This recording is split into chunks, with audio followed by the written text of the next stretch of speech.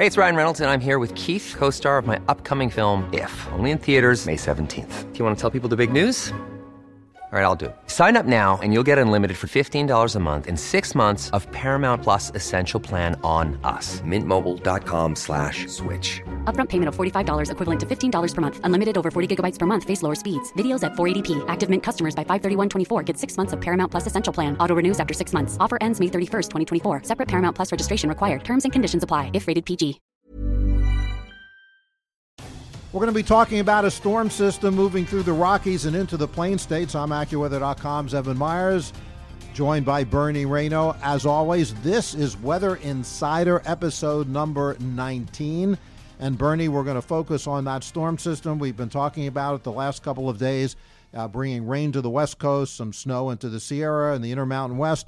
And now we're going to focus on that area as it impacts the watershed that is fueling the flooding in the Plain States, and also talk about what that system's going to do as it moves further east. Well, the storm itself, the last, let's call it the caboose of our upper low. That means it's the last in the train of storms. storms. In the train of storms. That comes into Northern California this afternoon.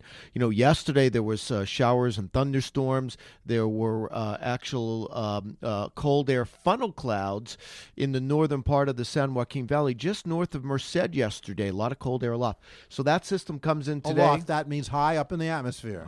Yes. Well, I know that, and you know that. We want to make sure everybody knows that. I think it's pretty self-explanatory. Okay, well, let's keep explaining, Bernie. So that system comes into California today, moves across the northern Rockies as we go through tonight and tomorrow. Is this going to be a huge snowstorm for the Rockies? Bernie, is this going to be a huge snowstorm for the Rockies? No.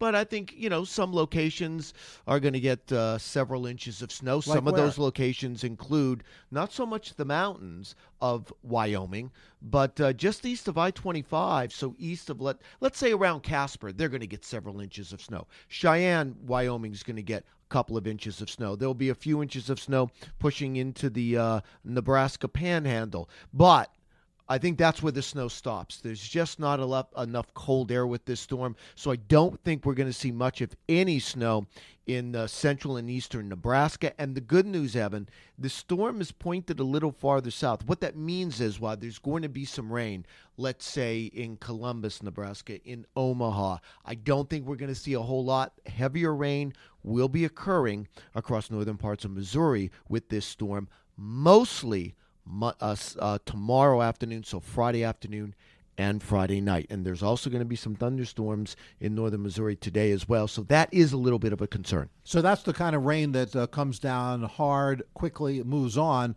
We're not talking, even though in some places it would be significant, it's not going to last a long time. And this isn't the kind of rain that's really going to significantly add to the flooding woes that we've seen in those areas. I mean, what it will do where it rains is keep the fields wet, but as far as having the rivers rise more and some of the real significantly flooded areas return to more flooding, this is not going to probably do that. No, and in fact, AccuWeather.com meteorologist Alex Sosnowski has an excellent article on this on AccuWeather.com where he talks about what this rain will do. Flash flooding could be a little bit of a problem because of what you said, Evan, a lot of saturated ground. But the main rivers, the Missouri River, the Mississippi River, while this rain may give it a little bump, a little rise, or perhaps keep it in flood state a little longer, it's not going to have a huge impact, certainly not like what we saw last week. So this system is going to keep on moving eastward, but it's going to also kind of lift off to the northeast. So ahead of it, we're starting to see a real, easy for me to say, starting to see a real taste of spring. There, I got it out. In the Ohio Valley and especially up and down the East Coast.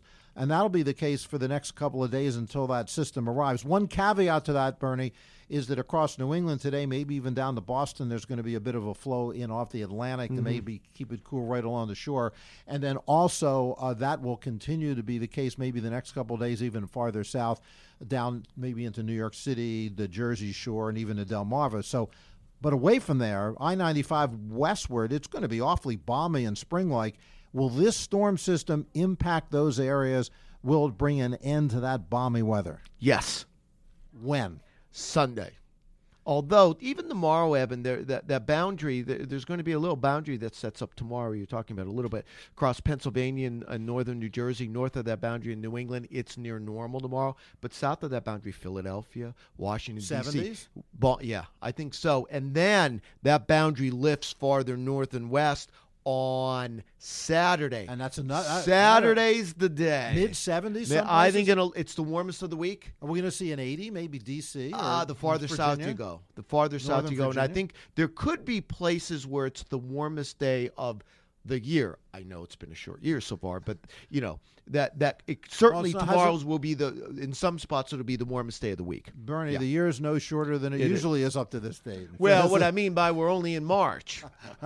You didn't have to explain that part. I felt like I had to. I was trying to make it a little funny there, but I guess that shock just went there. right over someone's head, not mine. Okay, so what about when will this come to an end, though, the balmy weather? That's my question. Well, when the front comes through. When? As we head into Sunday afternoon, Sunday night. So cooler as we head into Monday. And by the way, next week, we're talking about the West Coast. I had thought that maybe this was the last storm. You just said the caboose before, yes. For the season. Oh, okay. No. It may not be right. No, it may not be It right. looks like we have more storms coming into California next week. Well, Bernie, guess what we're going to talk about tomorrow? I can't wait. The weekend. It's never too early to talk about the upcoming weekend. Never. Especially on a Friday. Absolutely. Thanks for listening to today's episode. Now available on Apple Podcast, iTunes, or wherever you listen to your favorite podcasts. Just search Weather Insider, subscribe, and never miss an episode. Ever catch yourself eating the same flavorless dinner 3 days in a row? Dreaming of something better? Well, HelloFresh is your guilt-free dream come true, baby. It's me, Keke Palmer. Let's wake up those taste buds with hot, juicy pecan-crusted chicken or garlic butter shrimp scampi. Hello Fresh. Stop dreaming of all the delicious possibilities and dig in at HelloFresh.com. Let's get this dinner party started.